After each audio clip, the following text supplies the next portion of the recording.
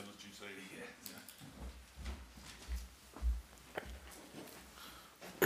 say.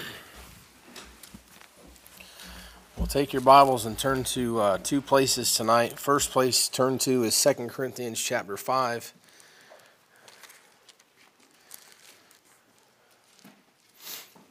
I did preach this at the Jubilee, so if you listen to it, it'll probably won't come out the same way it did that time, so don't worry about it. But, yeah, if you would pray for my wife. This morning I was on the phone with my mom. We had a close friend of theirs up north to our family. He got stomach cancer or some kind of gastrointestinal cancer. Basically, it was a cancer in between the stomach lining, and he was 39 years old. He turned 40 on Wednesday when they put him on a ventilator, and then he died this morning. My mom was there with his wife. He didn't have any life insurance. They're in a mess up there. And so dealt with that coming into church this morning. And then as we were standing there after church, my mother-in-law called, and they found my wife's brother dead this morning. So he had an overdose, and so she's in Indiana now with my mother-in-law. And they'll take care of the arrangements tomorrow. So just pray for her and my mother-in-law. And it's funny sometimes when it rains, it pours. It happens to everybody. It's stuff that everybody goes through and that kind of thing. But the Lord's still good, and we'll see how the Lord uses this stuff. We'll just see as time goes on. But I appreciate your prayers, and well, let's just go ahead and get into this. I won't say any more about that. All right, let's 2 Corinthians chapter number 5. 2 Corinthians chapter number 5, familiar passage. It's one we've all read before, but I maybe want to take it into a direction tonight and we get some help from it. Verse number 1, for we know that if our earthly house of this tabernacle were dissolved, we have a building of God, a house made without hands. Wait a second, I'm in the wrong spot here. I'm supposed to go to 10. It's 10 verse 5, not 5 verse 10. My bad.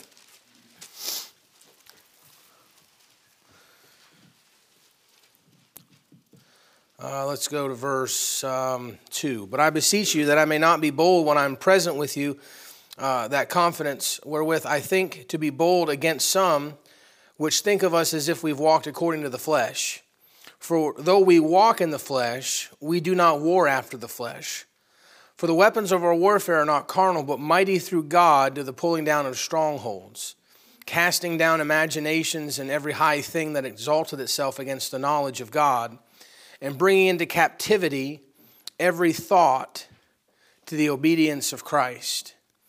And it says, and having in a readiness to revenge all disobedience when your obedience is fulfilled. Let's go ahead and pray. Heavenly Father, we do thank you, Lord, for allowing us to be in church tonight. Father, I pray that you would just clear my mind here the next few moments. Lord, help me, Lord, to focus on the things that you want to say tonight.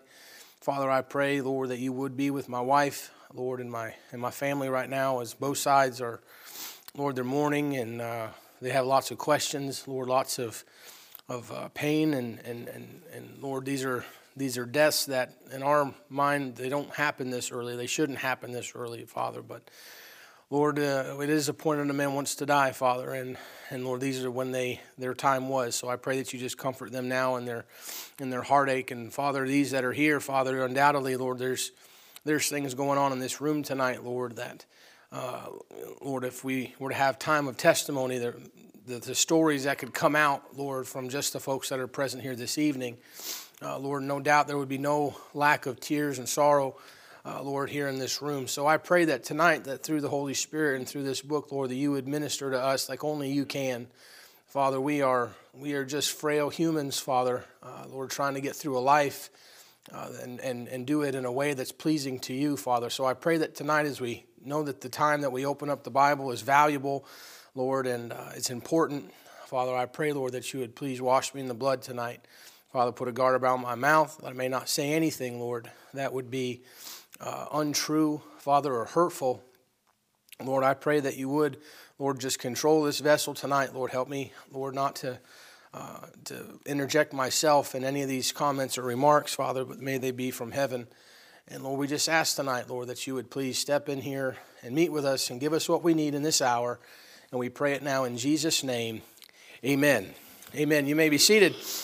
Now, here we're told some very insightful information about the Christian life.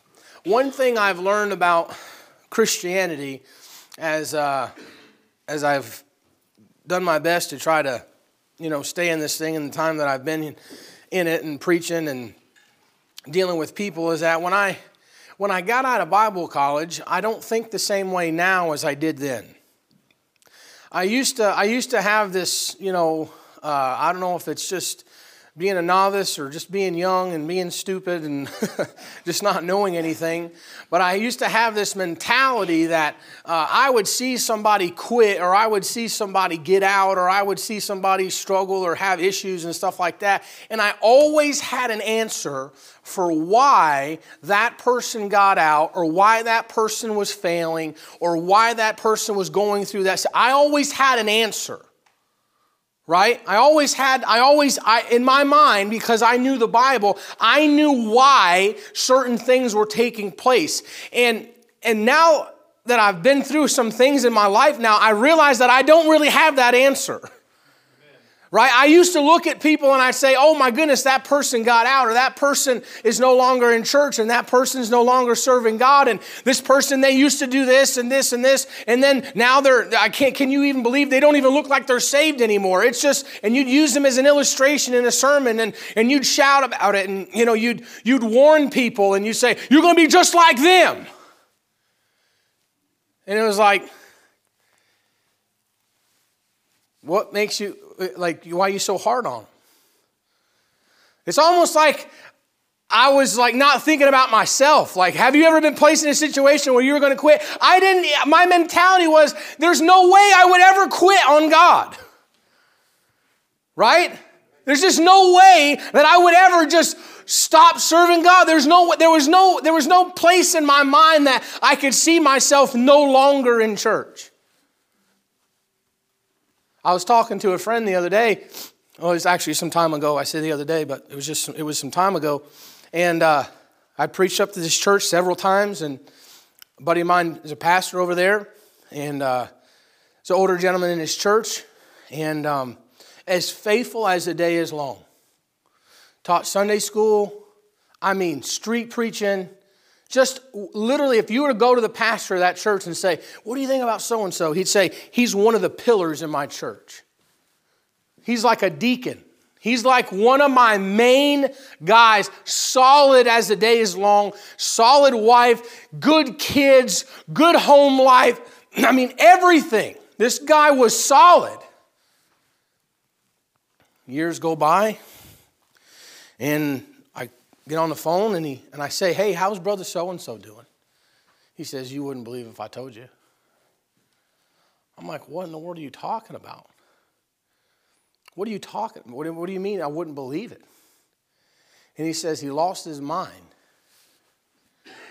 Okay, so what stupid thing did he do? What do you mean he lost his mind? He says, no. He won't leave his house, and all the shutters are pulled. He won't leave his house. He has gone insane. And I said, Bible-believing, Dr. Ruckman loving, knew every bit of Bible that I knew plus more? You mean he's gone insane? No longer in church. Wife comes to church now by herself. Daughter's distraught, brokenhearted. Dad's no longer, he's insane. Won't leave the house. You know what? I used to think that all that stuff was just the flesh. It's just the flesh. Some kind of sin that I could put my finger on and say, see, I knew there was something, that guy said something one time, and in my great ability to read people, that one thing I saw, and I knew it's something, there was something there, and that must be what got him. But there was not that thing to point to. Right? Well, he always was a little worldly, and he had a job. He was always out. He drove Amish people around. He wasn't out in the world. So if it ain't the world, and it ain't the flesh, you just read a passage of Scripture right there that he says that the wickedness that's in high places, you don't wrestle against flesh and blood. You wrestle against principalities and powers, spiritual wickedness. Amen? Listen, I want to tell you something tonight. The subject matter that we're talking about tonight is, guess what? The devil, he gets blamed for a lot of things he doesn't do. Right? Can we just be honest? A lot of the times when you say, oh, well, the devil really been on me lately, he hasn't really been on you. You understand that? Can we just be open and honest tonight? The majority of the time when you're saying, oh man, the devil's really been on my back here lately, that's probably just your flesh kicking up stuff. Right? That's just you being you, and your carnality is messing up, and maybe you're just kind of weak in the flesh, and your flesh has been throwing a fit here lately. That's not the devil. You come home from work and you're like, man, let me tell you, man, it's just the devil. He's really on my back. Everybody from work and works like this and this and that and the other. No, that's just the world. Do you understand that, right? That's not the devil. It's not. And so the devil, he gets blamed for a lot of things, and he just sits back like, hey, whatever, man. If you want to blame me for that, that's well and good. I don't really care. But by misidentifying the devil in those issues, what happens is you've programmed yourself to think and not identify the actual problem when the devil actually arises, and then you can think that it's maybe the Lord. You ever think about that? You know what that passage just told us? That there's imaginations that are placed into your brain, and those imaginations are conjured by the devil himself. You understand that?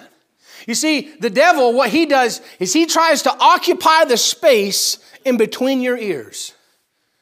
And you get to think in a certain way about other people. Or you get to think in a certain way about yourself. You get to think in a certain way about your situation and the stuff that's going on in your life. Let me tell you something tonight here, folks. There's a battle going on. And if we were going to identify where the devil is in that battle, he's not at the people that you rub shoulders with at work.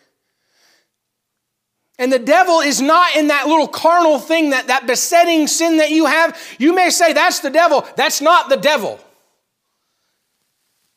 How about how you think? How about the thoughts and the imaginations that's in your head? You're talking about lustful thoughts. No, I'm not. That's your flesh. Those are the lusts of the flesh, you understand? That's not the devil. See, we automatically go to those things because they're so easy to identify. Do you understand that the devil, he doesn't want you to easily identify him. That's why the Bible tells you to be sober and watch out for him, because he's not easily seen. So you sit there and you say, oh, I just lusted after this and I envied that. And that ain't the devil, that's your stinking flesh. So what does the devil look like? Take your Bibles and go to Exodus chapter number 18. There's an illustration given to us in the life of Moses. Just to give you some context so you know that I'm not just making this up and pulling out a text to try to illustrate my point. Moses is called out of Egypt, right? Moses is in a battle, if you will, with Pharaoh and goes back and forth through the book of Exodus until ultimately he splits the Red Sea and they cross over into the wilderness and they escape Egypt. Do you understand what Egypt is a type of in your Bible? It's called the iron furnace. Egypt is a type of the world. And in Exodus chapter 17, it just so happens, I love my Bible because you can't make this stuff up.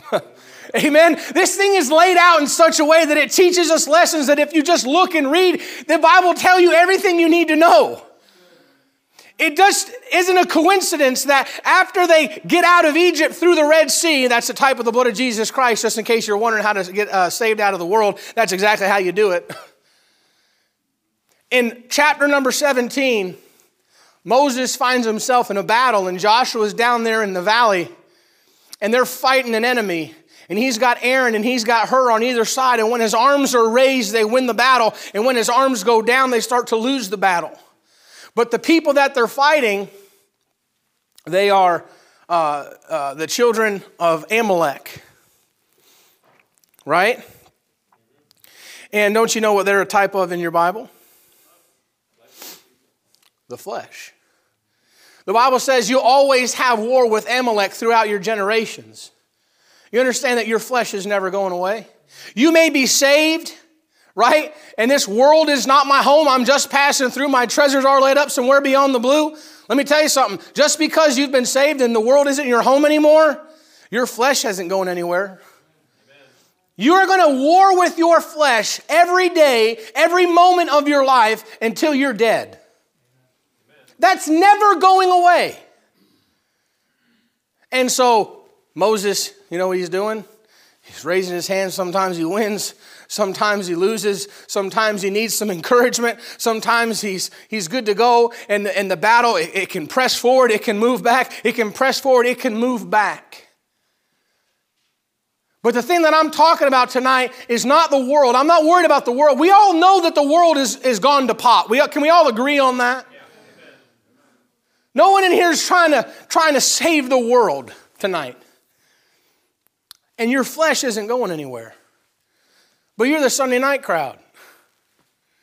I'm not so much worried about, I'm not saying there's not a Demas in here that is, that's going to fly away here in a minute because you love the present world. There's some of you in here. The world's got you stinking wrapped so tight, and every time it says jump, you say how high, and you do exactly what it tells you to do, and you look the way you want it to look, and you act the way it wants you to act, and you do everything the world tells you to do. I'm not saying that there's not anybody in here like that, because I'm sure there is. And if I'm being honest, everybody in here, even the preacher up here tonight, has got a war with his flesh going on. Let's all be real. I don't care how good you look on the outside and how pressed your suit is and all the different stuff. You're a mess. Your flesh ain't stopping. And no matter how much you pretty it up, no matter how much you put on it and try to make yourself look holier than thou, it ain't going to help. We all know you're messed up because your flesh is messed up. But the thing that I'm worried about tonight, because I know some of you in here, and I should say I know all of you in here, some better than others. The Sunday night crowd, you don't want to know what I worry about that's going to get us out? Is the thoughts in our bed chambers when everybody's not around anymore and it's just you and your own thoughts. And all of a sudden it's like, where did that thought come from? You know what? It's been my experience that some of the most difficult times in people's lives when they talk to me about certain things, it's been my experience that it usually starts with a thought. And Moses, he's not worried about escaping Egypt anymore. And he understands the war with the flesh.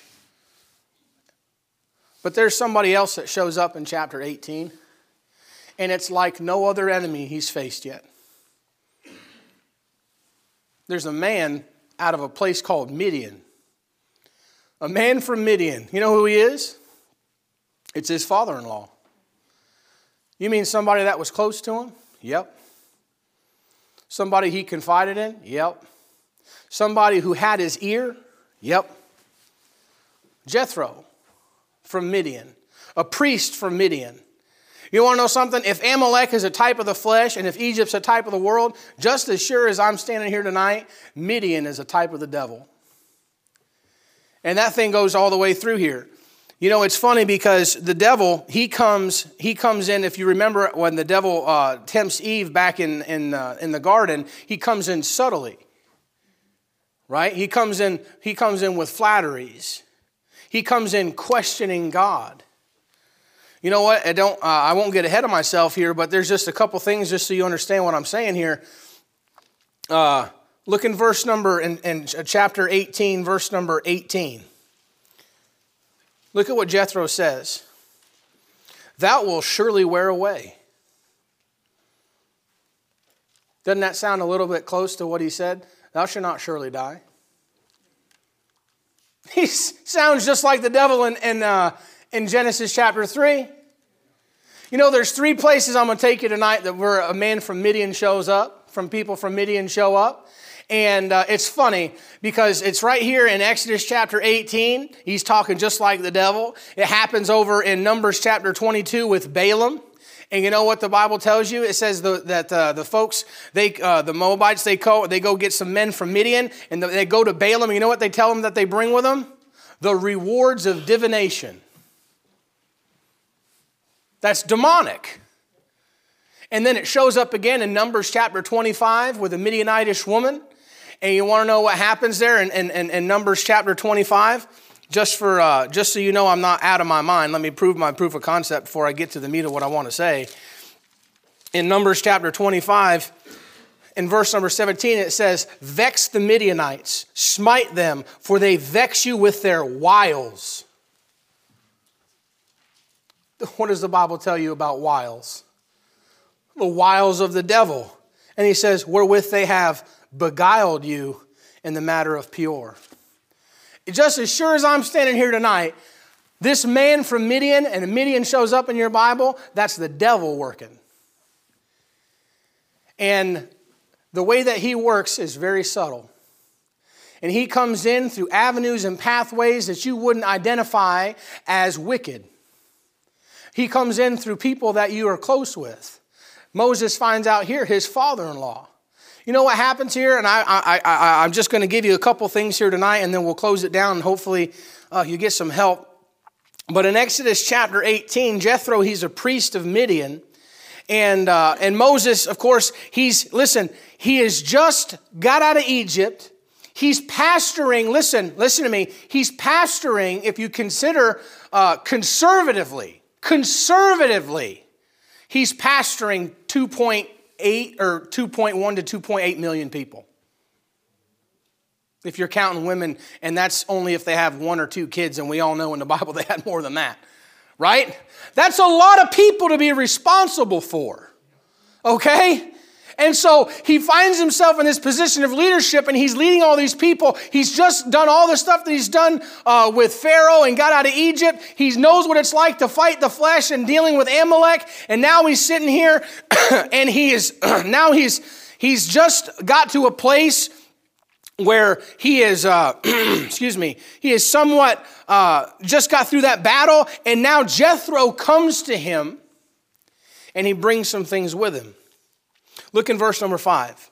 The Bible says, And Jethro, Moses' father-in-law, came with his sons and his wife unto Moses into the wilderness where he had encamped at the mount of God. And he said unto Moses, I, thy father-in-law Jethro, am come unto thee, thy wife and her 2 sons with her. And Moses went out to meet his father-in-law and did obeisance and kissed him. And they asked each other of their welfare, and they came into the tent. You know what you find out? Moses starts to confide in Jethro, and he says, man, God's done this, and God's done this. And you know what Jethro does? Flatteries. Oh, that's a blessing, bro. That's so good to hear, son. I'm so glad that God's doing this for you. I'm so glad this is happening for you. And God just delivered you from the hand of the Amalekites. And God has brought you out of Egypt. What a blessing. And I remember, you came to me, and who would have thought in all these years, you'd have found yourself in Midian, just tending to my cattle after the ordeal you had in Egypt. And I just a blessing. God put us together. Isn't that wonderful, brother? Reminiscing and agreeing with everything Moses is telling him. And you know what he does? You think it was an accident that Jethro brought his wife and his kids, and right after he's had the heat of battle, and he's got the responsibility of the people? Look with me in verse number 13. And it came to pass on the morrow that Moses sat to judge the people, and the people stood by Moses from the morning unto evening. And when Moses' father-in-law saw that he had did to the people, he said, "Is this thing that thou doest?" He says, "What is this thing that thou doest with the people?" How does the devil get to Eve? He asked her a question. What did he just do to Moses? "Why sittest thyself alone, and all the people stand by thee from morning to evening?" And Moses said unto his father-in-law, "Because the people came to me to inquire of God, and when they have a matter, they come unto me, and I judge between one another, and I do make them to know the statutes of God and his laws." And Moses' father-in-law said unto him, "This thing that thou doest is not good. Who are you to tell Moses what's good and what's not?"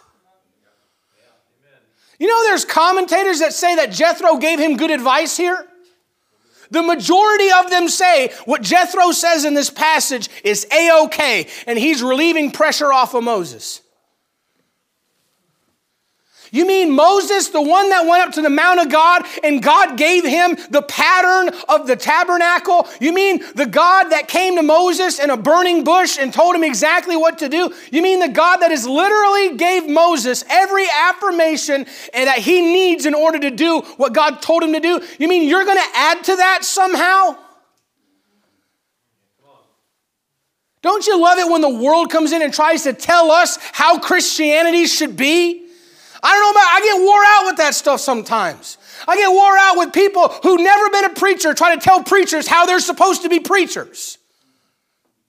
What do you know about it? That's like you going to work. That's like you going to work and spilling your guts to somebody at work about stuff that's going on in the church. Ever done that before? Lord help you. And you know what they give you? Their vast knowledge of church, that they have in their repertoire of advice.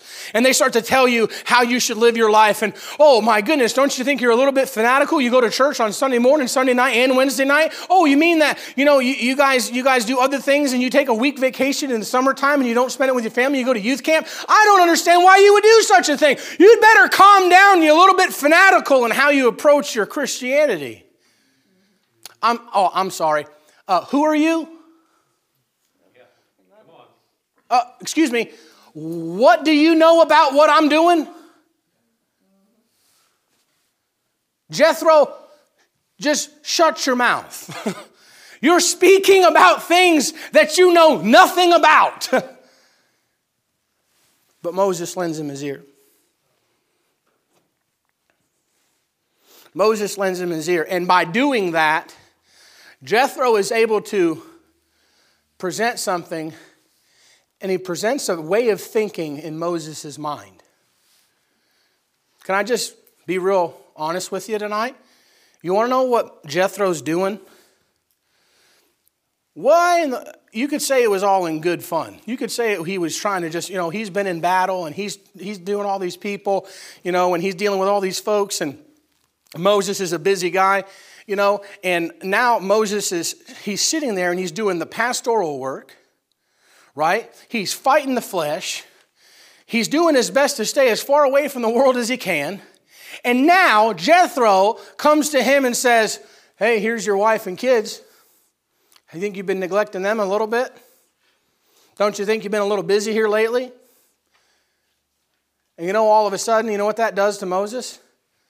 Starts putting pressure on him. And more pressure, and more pressure, and more pressure, and more pressure. It's like, how in the world, you ever felt that way as a Christian?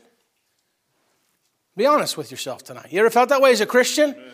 I got to work, and I got church, and I've got this, and I've got my family, and I got my kids, and I've got a husband, I've got a wife. Maybe there's a bajillion different things that you could be doing in your life at one given time, and you're like, oh my goodness, how do I balance all of this stuff? Yeah, come on. Anybody ever get overwhelmed sometimes with just the daily routine that you have to get through and all the responsibilities that you have underneath you? Has anybody ever been guilty of saying, oh, I wish I just had some time? Oh, you ever just ask somebody, they're like, brother, I wish I could fit you in, but I just can't between this. I just got so much on my plate right now. Right? And all of a sudden you feel like I'm failing at this, and I'm failing at that, and I'm failing at this, and I'm failing at that. And Jethro says, hey, you're going to kill yourself. This isn't good what you're doing. You shouldn't be balancing all this stuff. You know what you need to do? What does he say a few verses down? He says, you need to make this thing a little easier. You see that? You know something? I got a problem with people trying to make Christianity easier. Because you want to know, let's just be honest.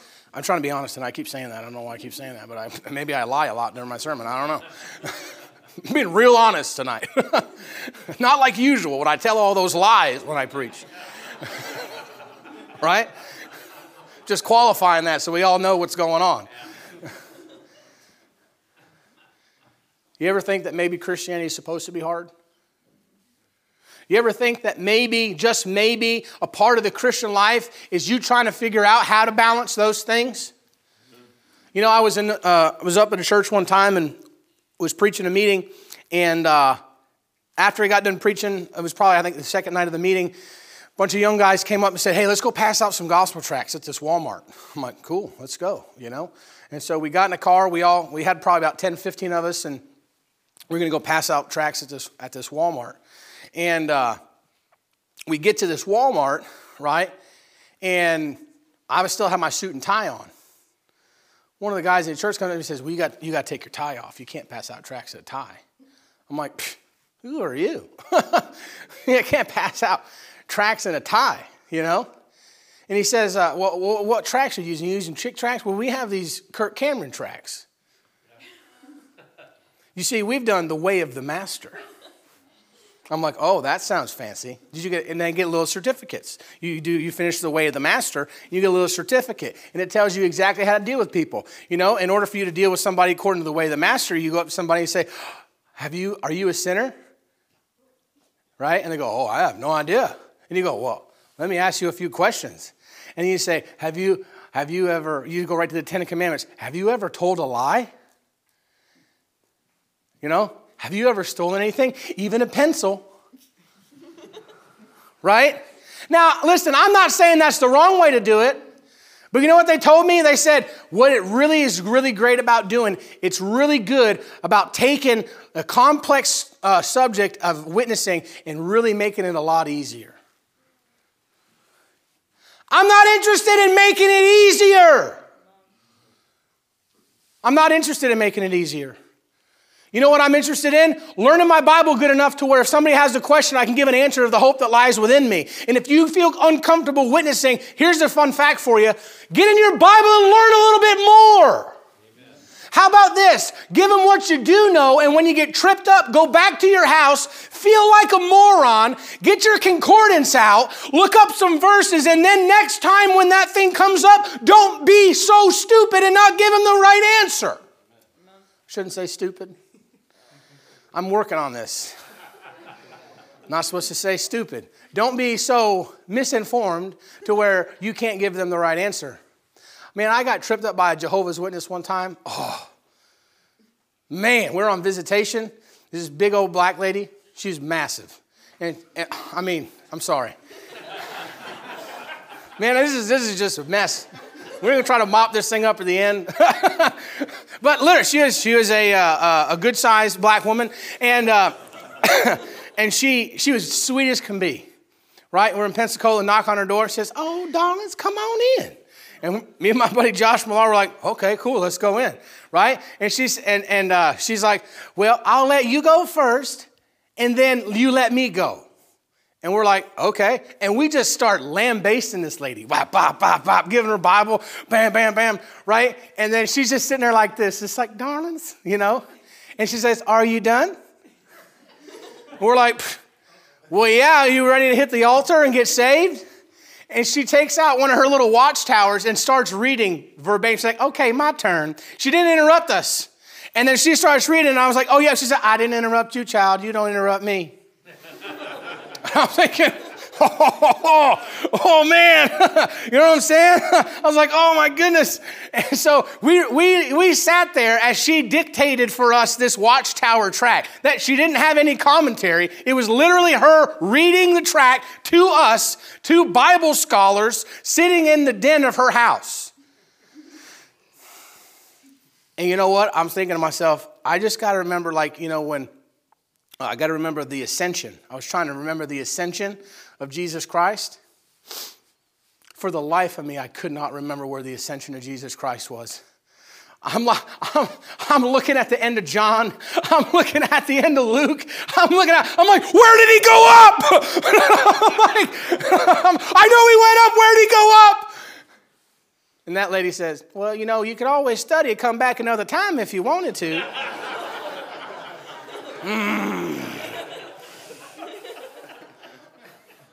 I walked out of that house with my tail tucked between my legs, and I'm like, the Lord says, how's that feel?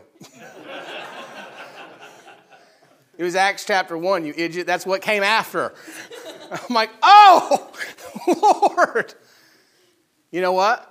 I'll never forget where the ascension of Jesus Christ is. You ever think that maybe that's the way it's supposed to be?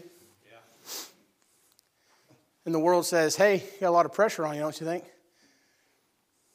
You want to know what the problem is when you start feeling that pressure, and it seems like all the stuff that you're trying to balance out in your life. You know what the devil does to Moses? He starts to talk to him in the middle of his difficulty. Right?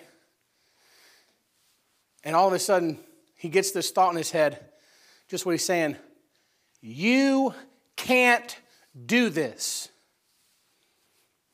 This is too much for you to bear. Ever felt that way? Amen. You ever wonder where that thought came in?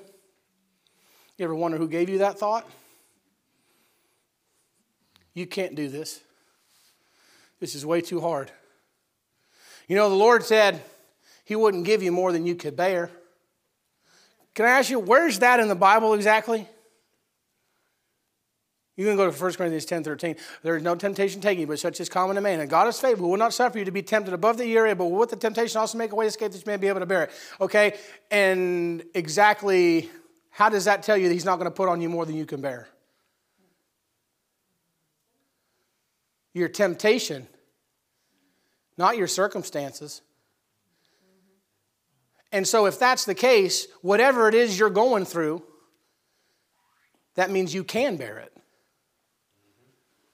So a thought that comes into your mind that says, I just can't take this. I've got my family. I got my wife. I got 2 million people plus looking at me. I'm trying to fight the devil. I'm trying to fight the flesh, man. I'm trying to fight this. And it just seems like all this stuff is coming down on me. And man, I got this guy in my ear saying, you can't do it. You need to change the way you're doing things. You need to lay off a little bit. Maybe, you just need to skip out Sunday night because you just got so much family stuff going on. Did you see what just happened? Did you see what just happened? Oh, well, you got to make sure you spend time with your kids. So let's make sure. Okay, we'll just do this stuff on Wednesday night. Because after all, I need to be balanced. Because I can't do everything. That's the devil in your head. My mother-in-law called me this afternoon, and a couple years ago, she buried her husband. In a 3 o'clock in the morning phone call, I've told you this story before. She calls us. He's having a seizure. Hangs the phone up. He's turning purple. The paramedics are almost here. Hangs the phone up. He's aspirated. I think he's gone. And he's laying dead on the floor.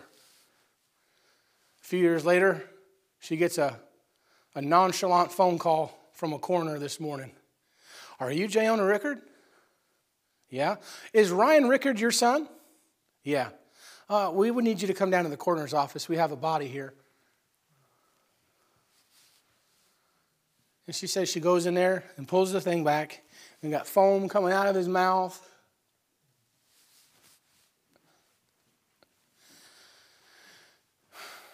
And she says, he was almost there. He'd been off of drugs for a year, doing everything he can possibly do. He's trying the best he can. He's been in prison. He's been out of prison. He's going back and forth. He's trying. He's saved. He's like, Mom, I got to get back in church because I don't want to raise my kid like I've been coming up. I want to get my kid in church. I want to be this and I want to be this. And he hadn't touched it for a year, and he cut his finger off at work. Pain meds. And a few weeks later, he's OD'd on the floor, and he's gone. And she says, Joe, I'm sitting there praying, and I'm trying to do everything I can to help him, and I'm trying to do everything I can to help him, and I'm just praying. I'm like, Lord, I can't take this anymore. That's how the devil gets you out. I don't know what you're going through tonight. There's all kinds of pressures in your life. When the pressures look different from when you're younger, when you're middle-aged, when you're older. They look different, but it's the same kind of pressure. And the devil says the same thing. Can't handle it. You can't handle it. You need to ease up. You need to lighten up. How come every time you're supposed to lighten up, God's the one that gets the raw end of that deal? Yeah. Come on. Huh? Because you want to know something? He's given him advice he's got no business giving him because he doesn't have to assume the responsibilities of the advice that he's given. You want to know how you know he's in Moses' head? Because when they get to a place back there, I think it's in Numbers chapter 10. They get to a place in Numbers chapter 10 where they're about to take off. And Moses says, hey, we need to go talk to Jethro. And he says, Jethro, come with us. Because you can be like eyes and ears to us as we go out, and God will take care of you. Come with us so that we can glean off of your wisdom. What? You've got a pillar of fire leading you around, and you need him for what? Amen. It's messed with how he thinks. Just like the world messed with you, the devil messed with how you think. Let me tell you something. I know you're trying to juggle a lot. And I know sometimes it feels like you're burning the candle at both ends. I'm here to tell you tonight, that's just you finding the right balance, because that's the ticket to the Christian life. And I'm telling you tonight, you can do what God has for you to do. Amen. It's not too much for you to bear. His grace is sufficient for you. Amen. And if anything tells you you can't do it, that is the devil, and he's in your head, and he's telling you a lie. He's telling you a lie. In Numbers chapter 22, here's a man named Balaam, right? And Balaam's sitting there. He's just a preacher from, Peor or whatever. And here's Balak. And he says, he sees the children of Israel come there and camping down, and he says, man, they just whooped them folks over there, and now they're camping here. They're all excited. What's going to hold them back from taking us over? And so he says, you know what we need to do? We need to figure out how to take care of this problem, which is the children of Israel. And so he says, we're going to go talk to the Midianites. And they get the Midianites involved, and they take like I said before, they take what they call the rewards of divination. And they go to this little no-name preacher, Balaam. And they say, hey, we'll make you great. We'll make you the hottest thing in town. And he says, well, I can only do what God tells me to do. That's a good answer. Right? Anybody ever read the story of Balaam and say, man, the guy really had something going for him? Could I just maybe etch away a little bit into that? You want to know what I know about wanting to serve God? Is if you have any desire to serve God whatsoever, then you automatically kind of put yourself in this like little hierarchy ladder. We have a tendency to do that. You think that's uncommon? That's why Paul says that you compare yourselves among yourselves, and it's not wise. He's warning a carnal church that you shouldn't compare yourself to other people, because it's our tendency when we get into a church setting and we're laboring with one another that we get this idea, that we're somehow in competition with people.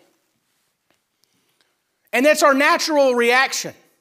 And the reason that we act that way is because when we think about it and we think about our service to God, a lot of times we think that we're very inadequate to do something for the Lord. I'm not being used the way I want to be used, or I'm not being recognized the way that I want to be recognized, or people are doing more than I am. And so we have this feeling of inadequacy.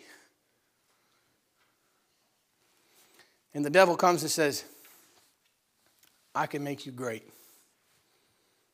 I can make you great. I can make all your dreams come true. I can give you everything you want. I can give you the ministry you want. I can give you the riches that you want in this world. I can give you the recognition that you want in this world. I can give you everything that you want. I just need you to go against God's people. You want to know what I think drove Balaam? His feeling of inadequacy. You know what happens to us sometimes? The devil comes in. Anybody in here ever feel like you're not doing nothing? You know, it's funny. I hear that all the time coming out of Christians' mouths. Brother Joe, I just don't feel like I'm doing anything. I'm just sitting in a pew. God ain't got nothing for me. I'm not a preacher. I'm not going doing this stuff. I don't feel like I'm doing anything. You know, the devil comes to you and says, I can make you great. And then all of a sudden you become, in your feeling of inadequacy, what you then do is you then look for opportunities. We're at a dinner one time. A couple of us had a missionary come through, and we're sitting there, and he looks at me, and I think Brother Andrew was there too. And he looks at us and he says, so what's your ambitions? What do you want to do for God? I'm sure he's a good guy. But I was like, he's like, I believe every young man should have ambitions for God. I'm like, okay, well, I get what you're coming from, but I try not to have those. You say, well, shouldn't you have ambition? Hey, listen, I'm not motivated by ambition, because if you're motivated by ambition, that means you're opportunistic. You want to know who's opportunistic in your Bible? Adonijah. Absalom was opportunistic. Some of the worst tragedies in the Bible were from people who were being opportunistic because of their ambition. So why would I want to be that way? Why? Because you feel inadequate? Why? Because you see God using somebody and you wish God used you that way? I think that's what's driving Balaam. And so you know what? The Midianites come down and they say, hey, you need to make this thing happen. All you got to do is go against God's people. And you know what the problem was? Is Balaam knew exactly what to say, but his actions didn't match what was coming out of his mouth. I'm trying to relate this to us. Anybody seeing what I'm talking about tonight? All of a sudden he finds himself saying, well, I can't go beyond what God is. And you know, he keeps going and keeps going. And God says, hey, listen, don't get up in the morning and go with them unless they come to you. He just wakes up and goes right with them, and God gets mad. He's like, what are you doing? Why are you keep pushing this thing? If I'm not in it, why are you keep pushing it? You want to know why he's pushing it? Because, man, he wants to be great. And he feels like he's on the stool of do nothing. He thinks he's on the shelf. Let me tell you something, that's a dangerous place to be, because when you get that thought of inadequacy in your mind, you'll start doing things out of character and comparing yourself, and you'll start pushing things and trying to force things in your life, and you'll find yourself in a situation God never intended you to be in, and you will fail in that position, and it will drag you down in the depths of despair, and you'll think you failed God, and that's how people get out. You understand? I'm not doing anything. I'm just sitting in a pew. Maybe that's exactly where God wants you to be. Yeah. Let me ask you this. Are you willing to do whatever God tells you to do? Okay, if you're willing and you're listening, that's all you need. If there first be a willing mind. You see that? There first be a willing mind. It doesn't matter what you have or what you don't have after that point. If you have a willing desire to serve the Lord, you're willing to do whatever He tells you to do, then sit in the pew until God comes with a flashlight and says, this is what I want you to do. We find it all the time. I just feel pressure to get married. Man, I really need a wife. I really need a husband. I really want kids. And so you know what happens? Because you feel like you're inadequate, because you see your friends getting married, and you see your friends having kids, and you see people, you say, I need to do that, I need to do that. And you know what happens? You try to force it. You try to push it. And then people get themselves in bad relationships, and they make bad decisions, and it affects them for the rest of their life. Amen. Do you see how the devil gets in there? And he puts that thought in your mind and he plays off of your emotion. He plays off of your circumstance. I was on the farm and we had this first-time heifer. And she was given her first calf. And she was having a hard time give birth. And we got the calf out. And we had this thing that happened with her. It's called casting her wethers. And we took her out to the concrete pad there in front of the barn, and it was raining that day. I remember it like it was yesterday. And I remember just because of the blood-curdling screams that were coming out of that cow's mouth, man. She had already given birth to the calf, but her body kept pushing. So she'd already delivered the calf. She had already produced the fruit that she was supposed to produce. But her body was saying, it's not enough. We have to keep pushing. We have to keep pushing. We have to keep pushing. And as she's pushing, she's still in pain. And she eventually pushes everything that's inside of her out. So she's now inside out. And I'm sitting there on the concrete and I'm trying to keep it off the ground. I've got a uterus and everything just pushed inside out and all the glands and membranes and everything. I'm holding it and it takes up all my arms and I'm holding it and they're trying to get a trash bag so they can put it in a trash bag and there's blood everywhere and she's bellowing, woo, like someone's cutting her slowly with knives. I mean, it's just like she's in so much pain and she just keeps pushing and keeps pushing. We're waiting for the vet to come so he can hit her with some stuff that'll make her stop contracting and stop pushing. Eventually, we pushed all that stuff back in. We sewed her shut. About a week or two later, she died of an infection. You want to know something? She was going to have more calves. But she kept pushing after the first one. Hey, listen, folks.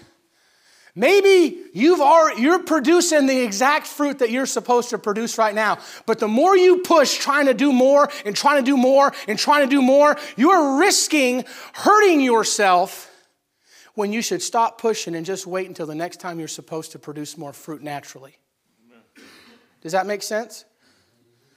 And the more you push, the more in danger you become. Let me hurry and give you the last one. He puts those thoughts in your mind when your layers of difficulty. He'll put those thoughts in your mind when you feel inadequacy. And the last one, here's a Midianitish woman. Apostasy is set in Numbers chapter 25. A Midianitish woman comes and she's doing outlandish acts in the middle of the camp in front of Moses, in front of the priests, in front of everybody. Committing a heinous act in front of everyone. You want to know what the crazy thing about that thing is? Yeah, I know it's an accolade for Phinehas. I know that. He comes in with the spear and stabs her through the belly and the man through the belly, and he puts an end to the plague, all this different stuff. I get that, and he gets an accommodation for it. What's the problem? What are you trying to get at? That Midianitish woman sitting there, and she's making she's doing those acts and decides to do those acts with that man, and everyone's sitting there watching. And they're going, just so wicked out there. Look at this. Can you believe this is going on? I mean, oh my goodness, can you imagine the audacity that someone would have to do such a heinous act in front of everybody? No shame. Oh, it just must be the world we live in today. Apathy. Apathy to the things of God. Apathy to the world and how it creeps into the church. Apathy. The devil comes in and says, ain't no use. Look at how wicked they are. God's done. Why would you get all up in arms about stuff? Don't you know how wicked the world is? Look at what they're doing in the middle of the streets. Ever feel that way? You ever get to the place where you're thinking about yourself, man, this place is so bad. Why would I even care about the world? Anybody in the last 3 years listen to somebody and they say, you know what, I'm not even really worried about making plans. I'm not really worried about serving God. I'm just praying for the rapture because the world's just so bad. As if that's the way you're supposed to live. Yeah, you're supposed to look forward to the rapture, but not at the expense of living a Christian life, especially at the excuse of, well, just how bad the world is. Ain't nobody getting saved. Look at how wicked they are. You know what? There's a lot of people getting saved right now. Amen. The reason you ain't seen anybody get saved is because you've already given up, and you don't see the value in telling anybody because they're just so wicked. That's the devil. That is the devil. That's not you getting some advanced revelation that somehow the rapture is just about to happen. No, that's you looking around at circumstances and seeing the wickedness of what's currently in front of you and deciding to be apathetic and just do nothing. That's what that is. And that's a thought that goes into your mind, and the devil says, why even try? Everybody else is doing it. There's no reason to keep fighting for, why don't we just have the bouncing ball? Why is it such a big deal that they're not printing the hymnals anymore? Why is it such a big deal? You know how wicked the world is. Look, young people, if that's the way you view Christianity now, what happens if the Lord doesn't come back for 10, 15 years? Where's the church going to be then? What if he doesn't come back for 30 years? Are we going to have a bouncing ball? We're going to have a rock band and drum sets up here? We're going to build a new building just so that we can fit in all the young people and we can get them in here and we can have Youth Sunday and we can have all this different stuff. Why? Because the world's just so wicked, so we made no preparation. We didn't think it was important to stand anymore because of how bad everything is. When the Bible tells you that you're not supposed to leave the ancient landmarks and you're supposed to desire the old past, he says that you can live godly where? In this present evil world. I believe a lot of Christians have waved the white flag on Christian service because of how bad the world is. As if queers haven't existed for hundreds of years. Unbelievable to me. Well, I got queers at work. No, duh. They're just out now. They just used to kill them back then. They just, that's why they had to be in hiding. Now they just kind of get to walk around and have a good time. You going to quit because of it?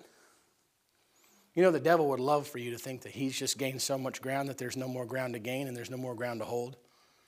And to put that thought in your head and say, nobody's getting saved anymore. Why go to the jails? They're just going to walk out. Right? Why street preach? Oh, maybe everyone's going to roll the windows up. They don't want to hear that. You see the mindset? Listen, that ain't the world. That ain't the flesh. That's the devil getting in your mind and affecting the way you think. And if he can just get you sitting on a pew and keeping your mouth shut out in the world because you think the world's so wicked, and if you're going to keep your mouth shut if something were to, let me ask you a question. If somebody were to come in here and play an off-colored special up here, would you get upset about it? Well, that's just the way it's going. You're the problem. You're the problem. And the devil's got you thinking a certain way. And hope to God you're never in a place of leadership where you can make decisions. Amen. You say, what are you trying to tell us tonight? I'm trying to tell you that you should be really concerned about how the devil can manipulate your imaginations. Because you know what the Bible tells us to do with those imaginations? He says, cast them down. If it exalts itself above the knowledge of God and what you know to be good, down-home country Bible sense, he says you take that thing, you crumple it, you say, that thing right there, Lord, that right there. That thought, that thing that says I can't bear it anymore, that thought that says, oh, there's no use in trying anymore, that thought, Lord, that thought that says I'm no good and I can't do anything and I don't have the skill and I don't have the ability and I don't have the personality and all those inadequacies that I have, you take that thought and you throw it down. And you say, that's not true. Say, how do you fight it? Well, let me give you a little something. You're never told to fight the devil. You're not a charismatic. Say, I'm going to tie a knot in the devil's tail, and just kick him off to the curb. You ain't doing that. It ain't going to happen that way. You're told to do two things with the devil. You're told to watch out for him. Be sober, be vigilant, for your adversary the devil roameth about, seeking whom he may devour. Sober and vigilantly, you're supposed to watch out for him. You're supposed to be cognizant of what he does. You know what the Bible tells you over there in 2 Corinthians chapter 2? He says that the devil can take advantage of you. You want to know how the devil gets an advantage? In your mind. You know, in fighting, you know why they have the face-off? You know, a lot of fighters, you talk to fighters and they do face-offs and stuff like that. They said, I knew I won the fight, the face-off. How did you know that? It says, I got in his head. I got in his head. I could tell he looked down. You had a face-off, you keep your eyes locked one to another and you don't show any weakness, you don't show any fear. Because the minute you show weakness or fear and you look down, he's in your stinking head. He just won. And the devil gets advantage of you by messing with your brain and messing with your thoughts. And the only way you can free yourself from that, the Bible tells you, is you have to acknowledge the truth. That's the only way you get out from the snare of the devil. And what's the truth? God ain't done yet. Amen. How do you know? Because you're still breathing. God was done. The rapture would happen, the horn would go, and we'd leave. But he's not done yet. And the church is still here. Okay, so you're not done. I don't care how wicked the world is. You know what else I know? The Bible tells you to resist. How do you resist? You acknowledge the truth. Okay, he's not done. I'm inadequate. As if that's ever been a prerequisite for God to use anybody. We're talking about Moses. Do you tell me that Moses was fully qualified? Did you not read Genesis? Did you not read any of that stuff where he's like, Lord, I don't have a tongue and I can't speak and I don't have this and I can't do that. And the Lord says, don't worry about it. I'll use you anyway. You ever read that portion of Scripture where he says, not many wise, not many noble are called, but he uses the base things in the world to confound the wise? As if your ability has any hindrance for you doing anything for God. But why do you tell yourself that? Because the devil's got you. I can't sing a special. I can't play an instrument. I can't do what they do. I can't do what they do. You want to know something? Let me just be real. I can't say that. Let me not lie tonight. You know, it's really hard for me to sing. You ask any one of these guys I've sang with in our group, you know what they'll tell you? You can't play a note on a piano and then I can match it. I feel it by the pressure that's in my vocal cords. I can't sing I say that I play by ear and that kind of stuff. When I sing by the pressure. I can't hear it very well. And so when we do vocals and we do like a cappella songs or we do that, it's hard for me. And you know what? It's not easy for me to play and sing and think at the same time. Especially when you put me in a meeting and there's a lot of pressure, I just start messing words up. We were down there this last week, and we were singing one song, and we were singing that, what was the song, Adam, we were singing? We were singing something about this one thing I know. There are things about the Lord that are written in His Word, and all of them are so. I didn't sing that. You know what I sang? I said, there are things about the Lord that are written in His Word, and none of them are so.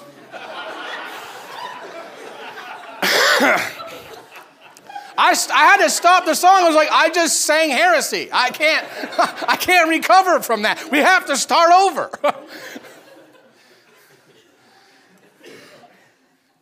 Listen, man, it's hard for me.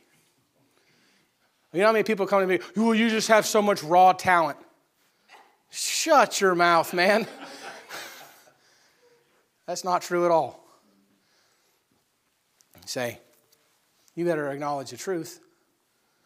You're not inadequate. And whatever it is, if God were to show you what He wants you to do, you'd sit there just like Moses did and say, Lord, I can't do that. He says, yeah, well, you just let me do what I'm going to do. I'll do whatever I want to do. Don't you worry about it. And He'll give you exactly what you need to do what God wants you to do. Maybe you're looking at the thing God doesn't want you to do. Maybe you're pushing it too hard. Maybe you're putting pressure on yourself that doesn't need to be there. Maybe you just need to be a little bit more patient and let God do it instead of you trying to force it. You see what I'm saying? You know what the last thing is?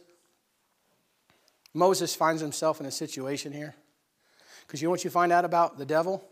You can't run from him like you can Egypt. And you can't fight with him like you can Amalek. You know what you can do? The same thing Michael does when he comes to the devil. He says, I didn't put up a railing accusation. You know what he did? He gave him over to the Lord. Moses gets to that place. He's got all this pressure on him. And he says, Lord, I can't go another step. I can't go any further. I'd rather you kill me. He says, I beseech you, show me thy glory. That's the only way I can move forward.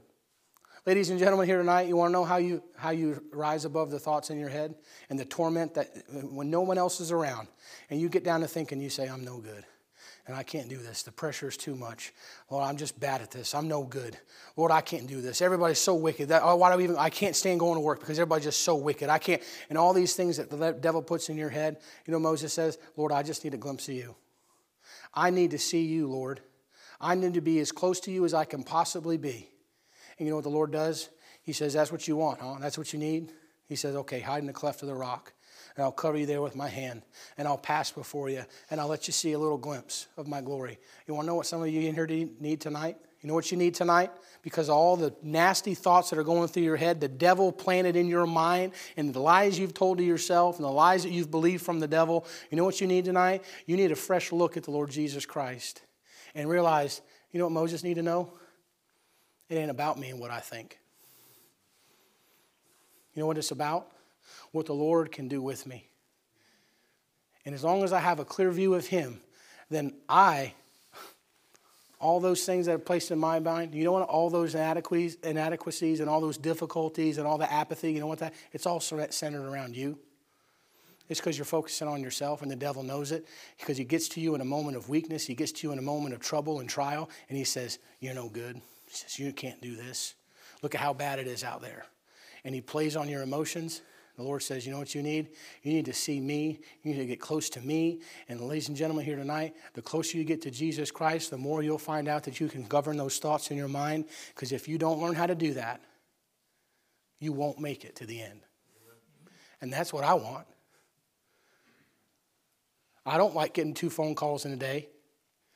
And a phone call in the morning, my mom's distraught, people dying. I don't like getting the phone call while I'm standing in church.